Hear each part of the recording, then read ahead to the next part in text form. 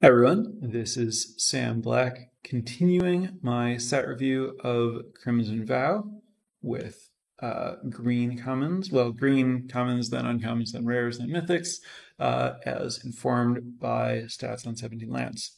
So, green, I see the I've looked at the stats a few days ago, and I see that Green's order has changed considerably from its first results. There was a time when Snarling Wolf had the highest game and hand win rate of any green card. Now that I see how low it is, I really hope that that was just someone literally lying to us in 17 lands, just manually editing the stats to make it look like Snarling Wolf was the best common for a day, just to like trick people because of all the press about like, oh, it's a joke that Snarling Wolf reprinted or whatever. Anyway, going back to the current stats, I'm a little bit happy to see that Flourishing Hunter is the top green common. Happy to see this just because of a Twitter exchange that I had where I said that this looked more Ravenous Lindworm than Honey Mammoth to me. Obviously, those are both 6 mana 6/6s that gain life. Specifically, they both gain 4 life in different sets. Ravenous Lindworm was a very, very good card in Kaldheim Limited, where Honey Mammoth was a pretty mediocre card in Ikoria Limited. So the idea is that this kind of card is going to function differently depending on context. And my personal theory there was mostly that I think Kaldheim was a more normal set than Ikoria, and I think that in most limited sets, 6 mana 6/6 gain 4 life is going to be pretty good, and Ikoria was like Honey Mammoth not being very good was the exception. Flourishing Hunter is pretty similar to those cards, so I thought it would be pretty good here. There are some other factors, but that's the basic idea. Anyway. Flourishing Hunter is currently the top performing green common. I don't necessarily expect that to hold just because there are a bunch that are very, very close. Anyway, Flourishing Hunter. I don't think so. With Ravenous Lindworm in Kaldheim, I felt like you basically just like wanted it in roughly every green deck, even if you were like kind of trying to be aggressive, because it was just that good. I do think that the aggressive green decks, which do exist, don't always want Flourishing Hunter. But I think that it's very good for the more mid-range and controlling green decks, especially green blue and green black. Wolf Strike,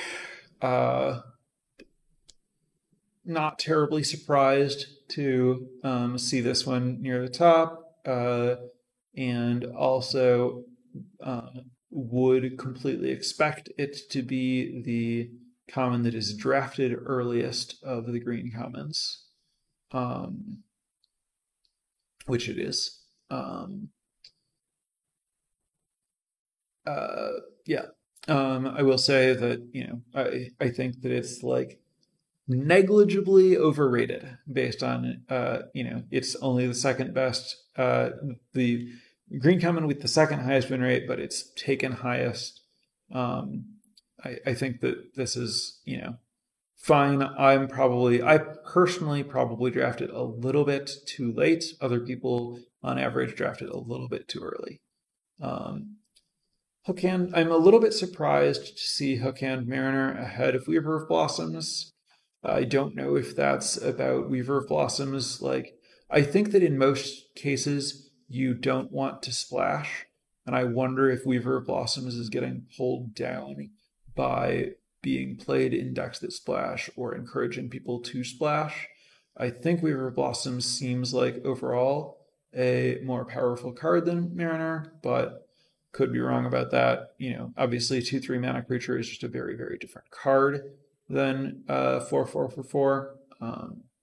So Not a particularly great or easy direct comparison. Anyway, 4/4/4 with upside is pretty good. This card does well. Weaver Blossoms, I like Spore Crawler. Also, this is pretty good. Nice. Primarily good defensively. It's really annoying to try to attack into this card because you really don't want to trade your creature to like let them draw a card. Massive Might. This is an appreciable step down from Spore Crawler. Like some of these have numbers that are very, very close to each other. Here we're losing 0.7%. This is a pretty good trick, but you'd rather have a solid creature than a pretty good trick most of the time. Witch's Web, just a little bit behind Massive Might. They're, pretty different tricks. I think Massive Might's better most of the time that you want to trick, but the gap is small. Rural Recruit.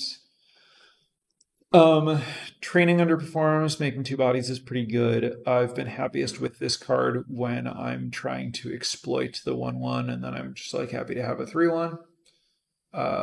Sporeback Wolf, I've been happy with this card when I have Wolf Matters stuff, and I'm looking for 2-drops, and there's a very high correlation between looking for 2-drops and having Wolf Matters stuff.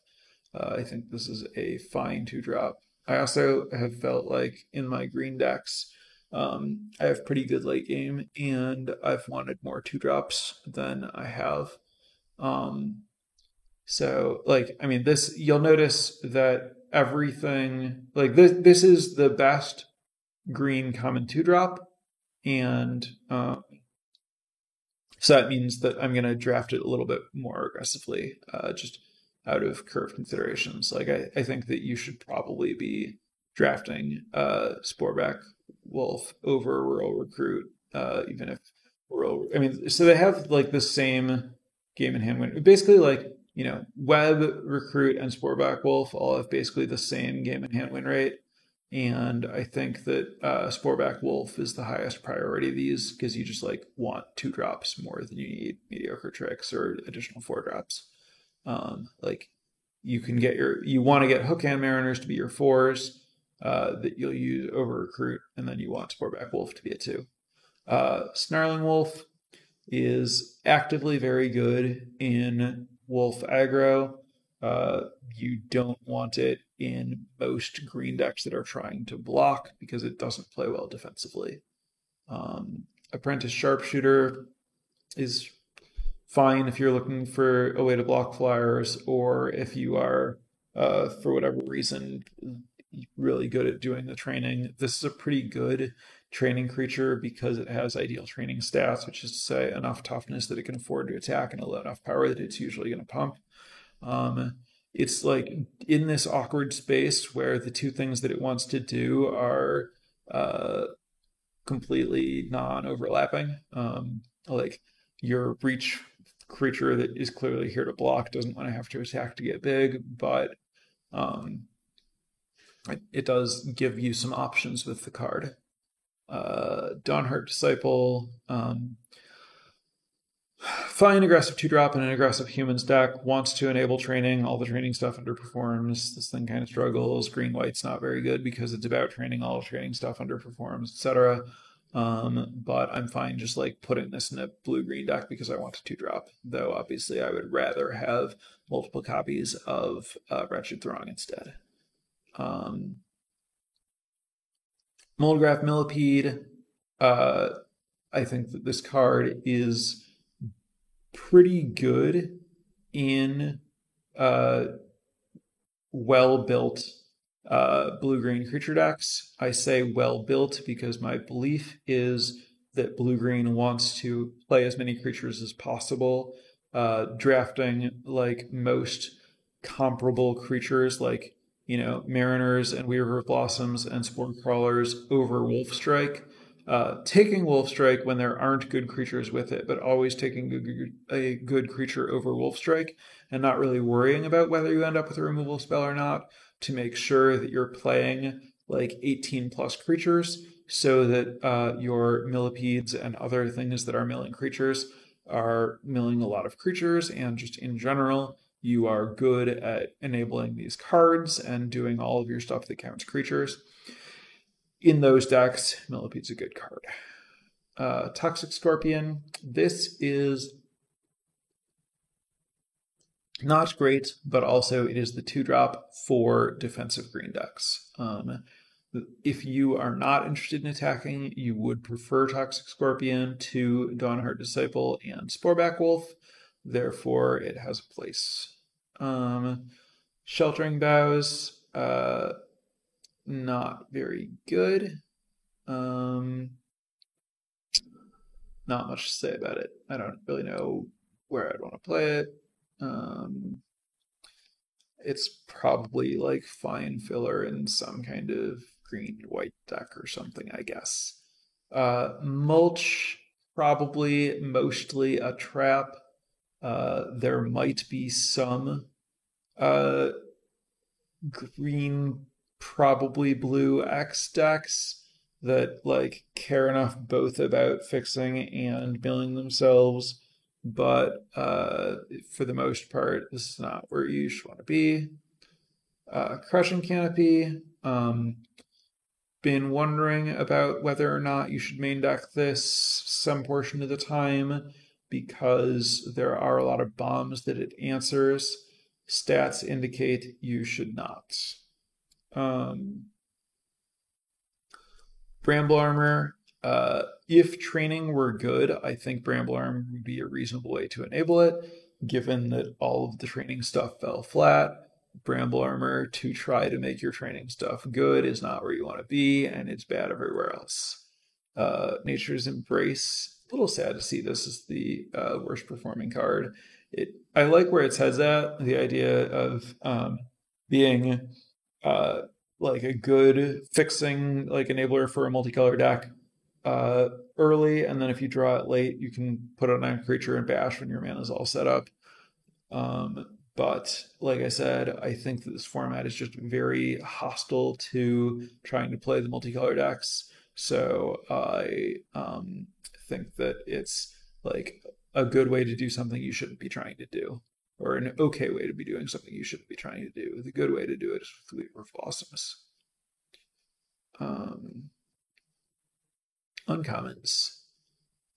Okay. So Infestation Expert is a card that I was really not sure how to rate before playing with it. Played pretty well the one time I had it. A little bit surprised to see it as the actual top uncommon right now, though it is very, very close with Brambleworm and Dormant Grove. Just seeing this page right now will definitely increase my respect for Infestation Expert, especially since my first experiences playing with the card, which have basically just happened in real time, were positive. Brambleworm is great. Reach is a big deal. Gaining life is big. This card has been very important for like stabilizing and turning the corner with my green decks. Dormant Grove is strong. You can flip it pretty easily most of the time in most green decks because of cards like Sporeback Wolf, and it's very good at like giving you the option about like, do I want to flip this or do I want to keep getting value out of it? And 3/6 vigilance, give all your other creatures vigilance is really good, especially when you've like gotten +1/+1s out of it before that. Just generally pretty sweet. Pack Song Pup. So it's really good if it's, if it lives and gets to do its thing. Just a strong thing for the like red-green deck. Part of why red-green is good in this format where it wasn't in the previous format. Reclusive Taxidermist is basically just a better Weaver. Two cost mana creatures that tap for mana of any color are basically always good and limited. And then this has the random, werebear-esque bonus that, only helps. Wolfkin Outcast. This card is comparable to Hookhand Mariner, and I think a little bit worse. Do the stats agree with that? 54 versus 55. Yeah, I think like you need to have a really, really high number of wolves and werewolves before you prefer this to Hookhand Mariner. Even if you have a pretty good number, some portion of the time you're not going to be able to cast this for 4. And this for 6 is very obviously much worse than Hookhand Mariner. But if you can reliably cast it for 4, then obviously the front side is a little bit better than Hookhand Mariner, and then the back becomes really good if your deck is all wolves and werewolves. So the ceiling here is better than Hookhand, but the decks where you reach that ceiling are few and far between. Saw Blade Slinger. This was one that was like kind of hard to evaluate. Not easy to know like how often this like fight a zombie thing is going to come up. 4/3 is obviously not very good stats. Looks like it's not great. Spiked Ripsaw. This is just a little bit too clunky. In general, like spending 6 total mana to do a +3/+3 equipment has in most cases been a little too slow, and this is not an exception. Oakshade Stalker. Surprised by how low this one is. This provides some context about the red 3/3 vampire threaten guy that I was talking about, where I was surprised that its stats were low. It looks like 3/3s for 3 are just not doing great in this format. Good to know. This, I don't know. I think this card seems better to me than Ripsaw and Slinger, but I could be wrong. Some amount of this might be. I see that it's drafted pretty early, so I will not conclude from this card's unplayable. That just wouldn't make any sense to me. But it's clearly not great. Cloaked Cadet, again, just everything that's going on. Like training just didn't get there. So this card doesn't have a place. Crawling Infestation. I don't even want this in my blue-green decks. I would rather have a creature. Retrieve, mostly pretty bad. I had a deck that wanted it. But yeah. When I once misread this and thought that it returned any non-creature, not non-creature permanents, and that seemed awesome. But it's very hard to actually get 2 cards out of this, and the rate's not good on getting 1. Cartographer's Survey. This is just this is basically a bad circuitous route, explosive vegetation, whatever you want to think of it as. The fact that you can't just like put 1 of a splash land in your deck and know you're getting it makes it a lot worse. Obviously in some other formats where you're trying to like get particular non-basic lands, this might do cool things, but in limited it's just like a lot worse. And then Laid to Rest. This card was really good against me exactly once, but you need to have like just a huge number of humans for it to be okay, and even then it's going to be bad a lot of the time. So yeah, it looks like this isn't where you want to be. Rares. Glorious Sunrise is pretty absurd. With all that text on it, you're going to find something good to do all the time. So you should put it in your deck. Open Walled Oddity. I'm surprised this thing's stats aren't higher. It's pretty absurd.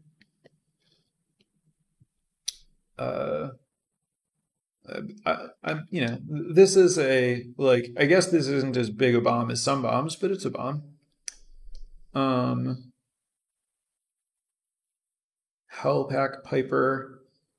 I don't know exactly what this does. It looks uh, like I would expect it to be a little bit worse than it is. Is the back great?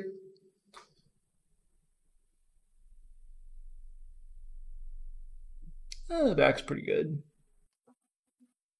All right. Well, I guess the back is particularly good because it's easy to get there because the front side lets you go to knight.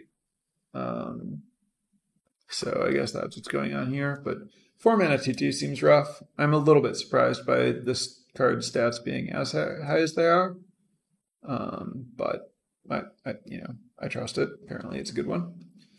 Ascendant Pack Leader. This is just a clearly good aggressive creature. Hard for it to be like really amazing, but also hard for it to not be actively good. Which puts it at like strong common or uncommon rather than busted rare type level. Hiveheart Shaman. This is a fun card. But it's a little, it's slow.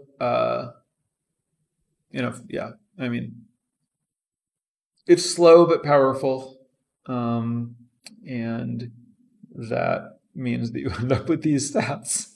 I do think that you probably, if you have this and you're a 2-color deck, I think most of the time you should put a random off-color land in your deck for this thing.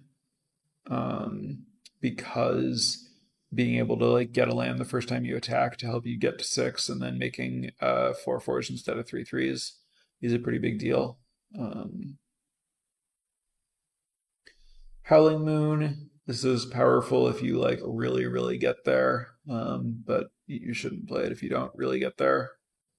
Hamlet Vanguard, same thing. This thing is really, really strong if you have a lot of humans, but because so many of the humans are these training cards that are bad, Hamlet Vanguard ends up being more awkward than I would have expected. And I think that you should think of it more like the zombie mythic that copies zombies, where it's like hard to end up in a deck that can utilize it. So you kind of need to like have a reason to know it's open rather than just like taking it speculatively.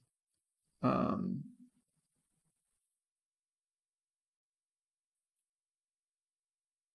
then Splendid Reclamation is not a card that you should put in a limited deck. Mythics. Yeah, Avabruck Caretaker is messed up. Cemetery Prowler is not messed up. This is just like a good it's like, so I think it's better than its stats indicate. But again, that's, it's suffering from the it never gets past and whatever, and then it's just like, solid uncommon type power level.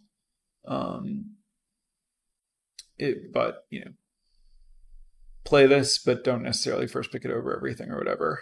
And then Cultivator Colossus. I don't know if I've ever seen this card before.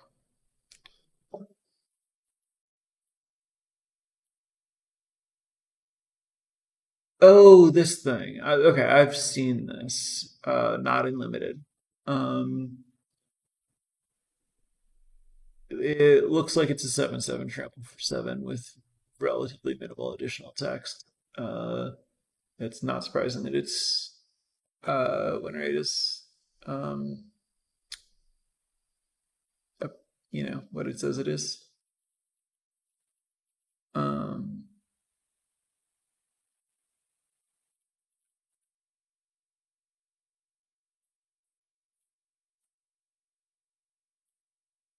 There was a question from chat that I'm going to address that is, why is Avabruck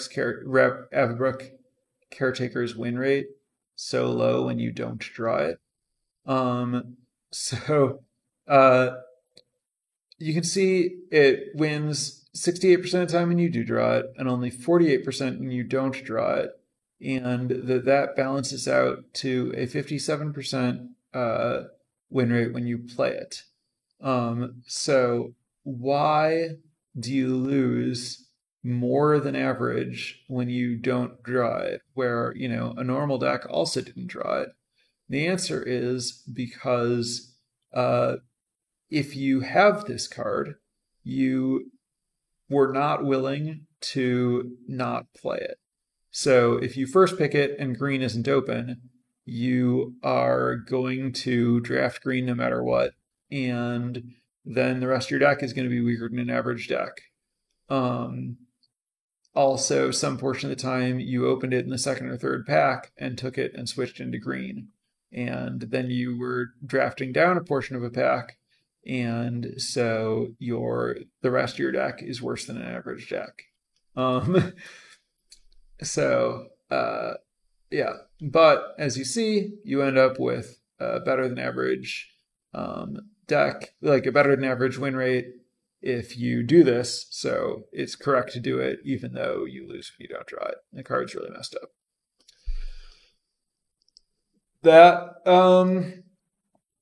That covers our green view. So now we are going to move on to multicolor. I believe that this is going to all be one video. Yeah, this is just, I'm gonna continue straight on. If you're watching this on YouTube or whatever, we're gonna go straight. This is gonna be green and multicolor. So on to multicolor. Starting with, there are no multicolor commons. Uncommons. All right. Bloodtithe Harvester has moved down a little bit from where it once was, but it is still the best uncommon overall by a considerable margin. If we remove this multicolor filter, we see that it is more than 3% over a Parasitic Grasp, which is currently the second best uncommon. So Bloodtithe Harvester is, kind of in a class by itself. It's the mythic uncommon in the set.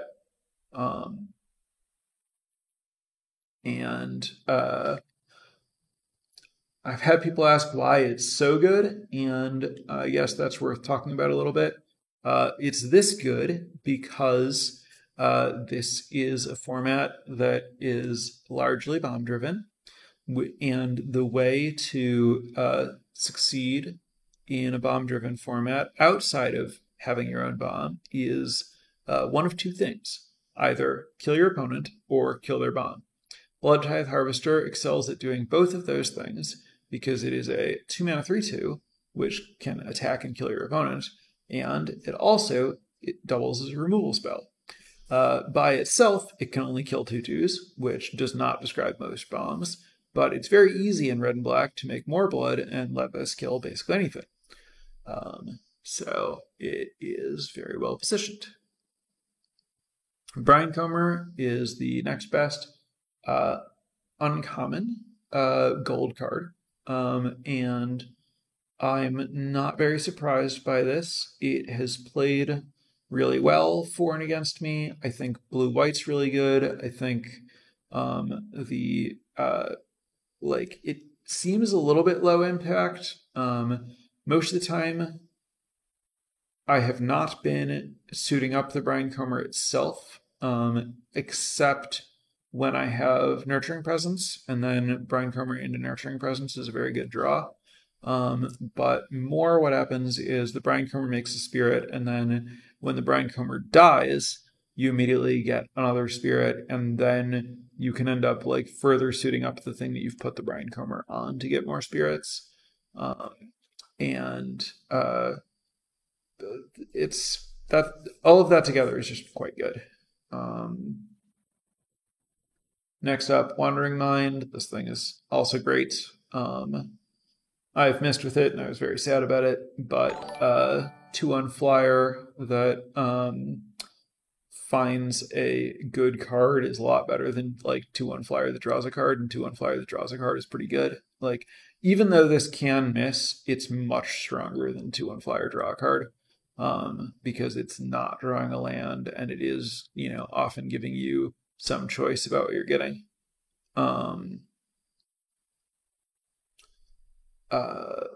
Markov Purifier. 2/3 lifelink. So I guess when I was talking about Kindly Ancestor, I talked about how 2/3 lifelink by itself would be, pretty solid. And then this gives you a pretty strong card advantage engine.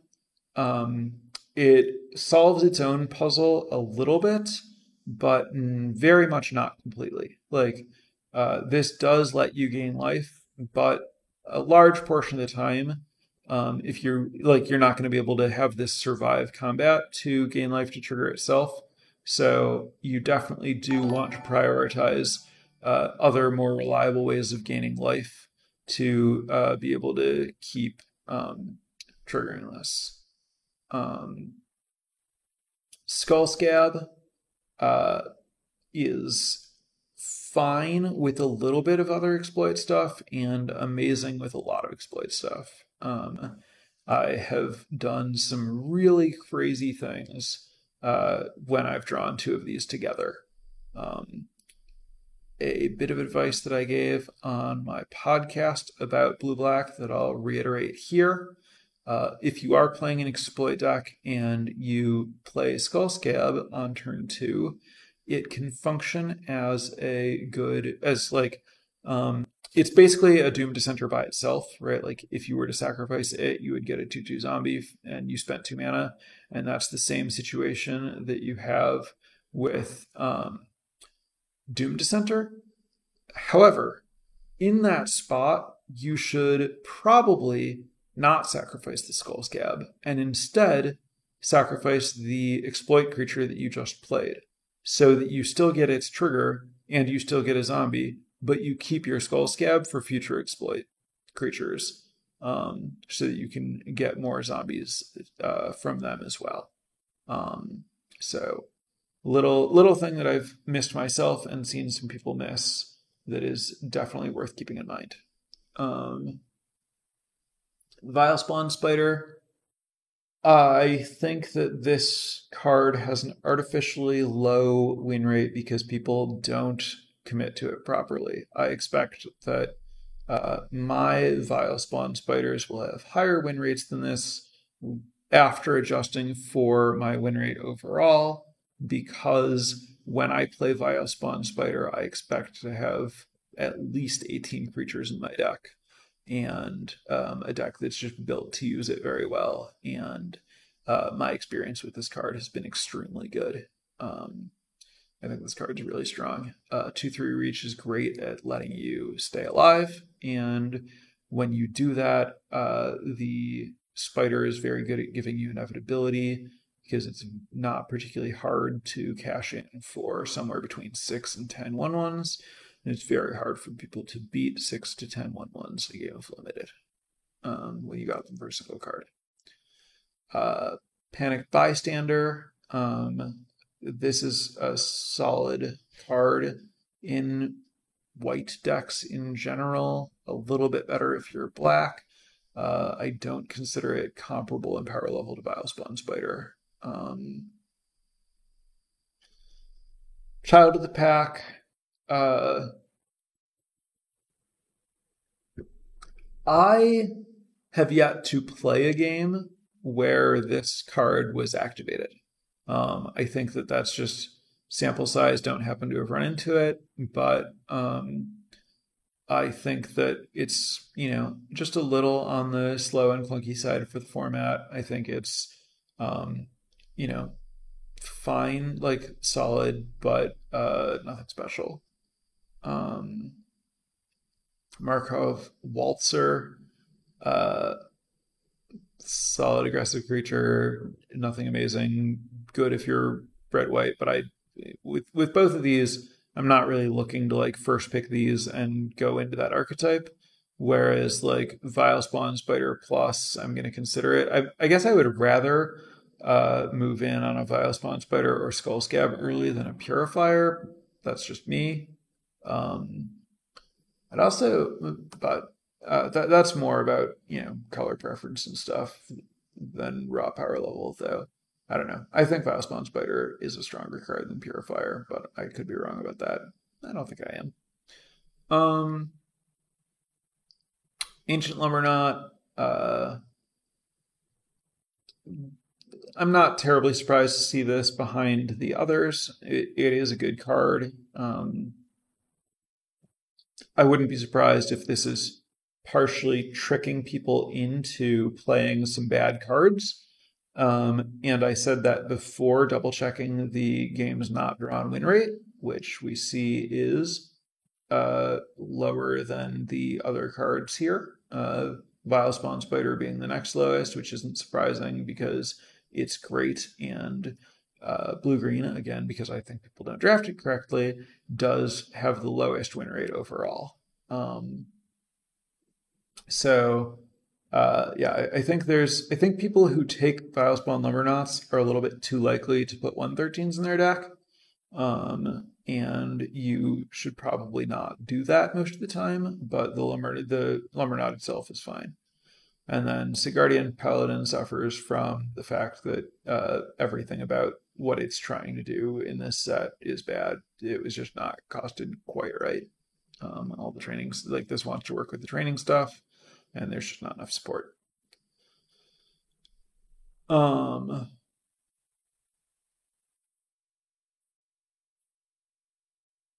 right, on to rares.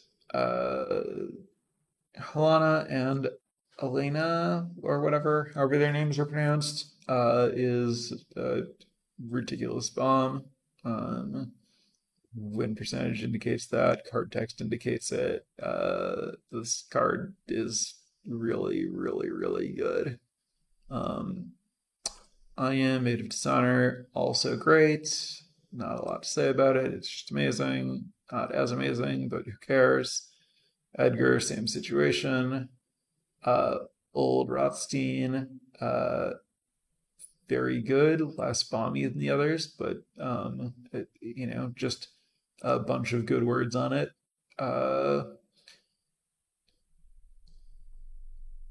Torrens, Fist of the Angels. This is in that awkward is a green-white card that wants to do green-white things space, but it does it well enough by itself that you get away with it. It's a good card, but it's going to be like a little bit hard to have the deck come together properly. Lantern Flare. This is just a solid removal spell basically. I think that you should often put a mountain in your deck if you're playing this in a deck that is white and not red. Because I think that being able to just go big with it to gain a bunch of life and kill a big thing is nice.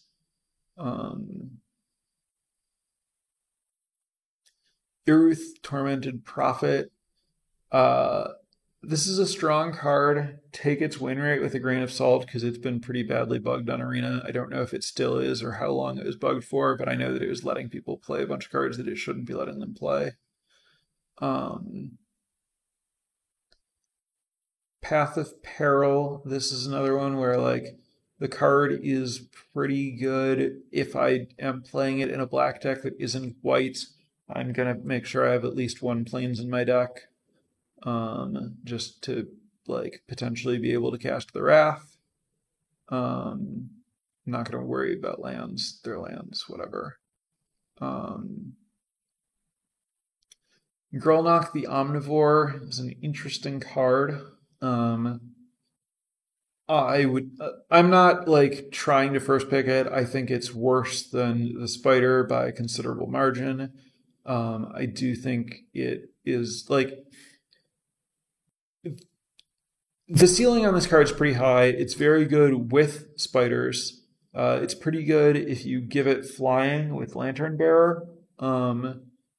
You can do some sweet things with it, but it has the problem that it is a 4-mana card that dies to Abrade, and also that if it can't attack, and it often can't, it might not be doing anything if you're not milling yourself with other stuff. So I do think that this has a high enough ceiling that like I'm happy to take it and play it if I'm blue-green, but I'm not taking it super high or anything. Odric the Blood Cursed is a 3/3 that sometimes makes you some blood. It's fine. I don't think it's as good as like the 3/3 vampire that sometimes threatens. Dorothea, Vengeful Victim. This is like maybe playable in blue-white. I'm not really sure. That's probably fine. It doesn't seem impressive. It's, obviously not even close to Brian Comer. Runo is I'm a little surprised by how low Runo's win rate is. I think Runo is totally unimpressive, but I'm fine with a 1/4 flyer. I flipped it once and it was pretty sweet. But it's definitely whatever. It's pretty hard to flip. Dig Up is a card that I think you should play if you can, if you have another bomb. And if you don't have a legitimate bomb, you probably shouldn't play it unless you're like in the market for a lay of the land. Alchemist's Gambit I was uncertain about, and its win rate tells me that it's probably pretty bad. Winged Portent. I have had a good experience with Winged Portent. I played it in a deck that was like very good at using it. I was blue-white, and I had a lot of flyers. It was easier to get a lot of flyers because I knew to put Nurturing Presences in my deck, and I also had Brinecomer, and I think I like drew 4 or 5 cards with this once, and it was generally pretty easy to draw 2 or 3. I think that you need to be like blue-white with a lot of flyers for it to be good. I am currently trying it in a blue-green deck that's basically all creatures with 6 Weaver of Blossoms. I expect it to be pretty good there just because I'm so good at having a lot of creatures and having a lot of mana, and like drawing a million cards seems fine. But if I were like any less dedicated, I wouldn't expect it to be good. So I'm not surprised that this card does badly overall, but I do think that it's like, despite this win rate, I think it's like a playable card in blue-white when you have a lot of flyers, which you want to have in blue-white. On to Mythics. Toxrill the Corrosive is one of the best bombs in the set. Not much more to say about it. Doesn't matter at all if you have blue mana. I mean, like, I guess it's better to be able to activate it, but really, if it doesn't die, you're winning the game regardless.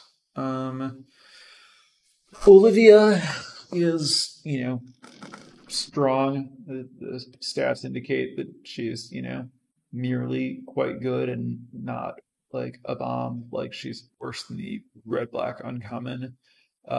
There is obviously like, the mythic skew here, but I think that skew is like pretty small. I wouldn't be surprised if she's just actually straight up like worse than Blood Tithe Harvester. Like, if you see both of them, you should literally take the Harvester over Olivia. May or may not be the case. I don't know for sure. But it wouldn't surprise me if the Harvester is actually better. And then Kaya has horrible stats. Really, really bad. I'm going to assume that you should basically never play her.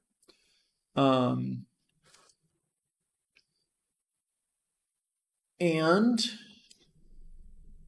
that covers it. All right, so I managed to finish everything. Thank you for watching, and especially if you subscribe to get me to do this, or subscribe for any other reason. Really appreciate it. Once again, this entire review was done because of a sub goal on Twitch. So thanks again.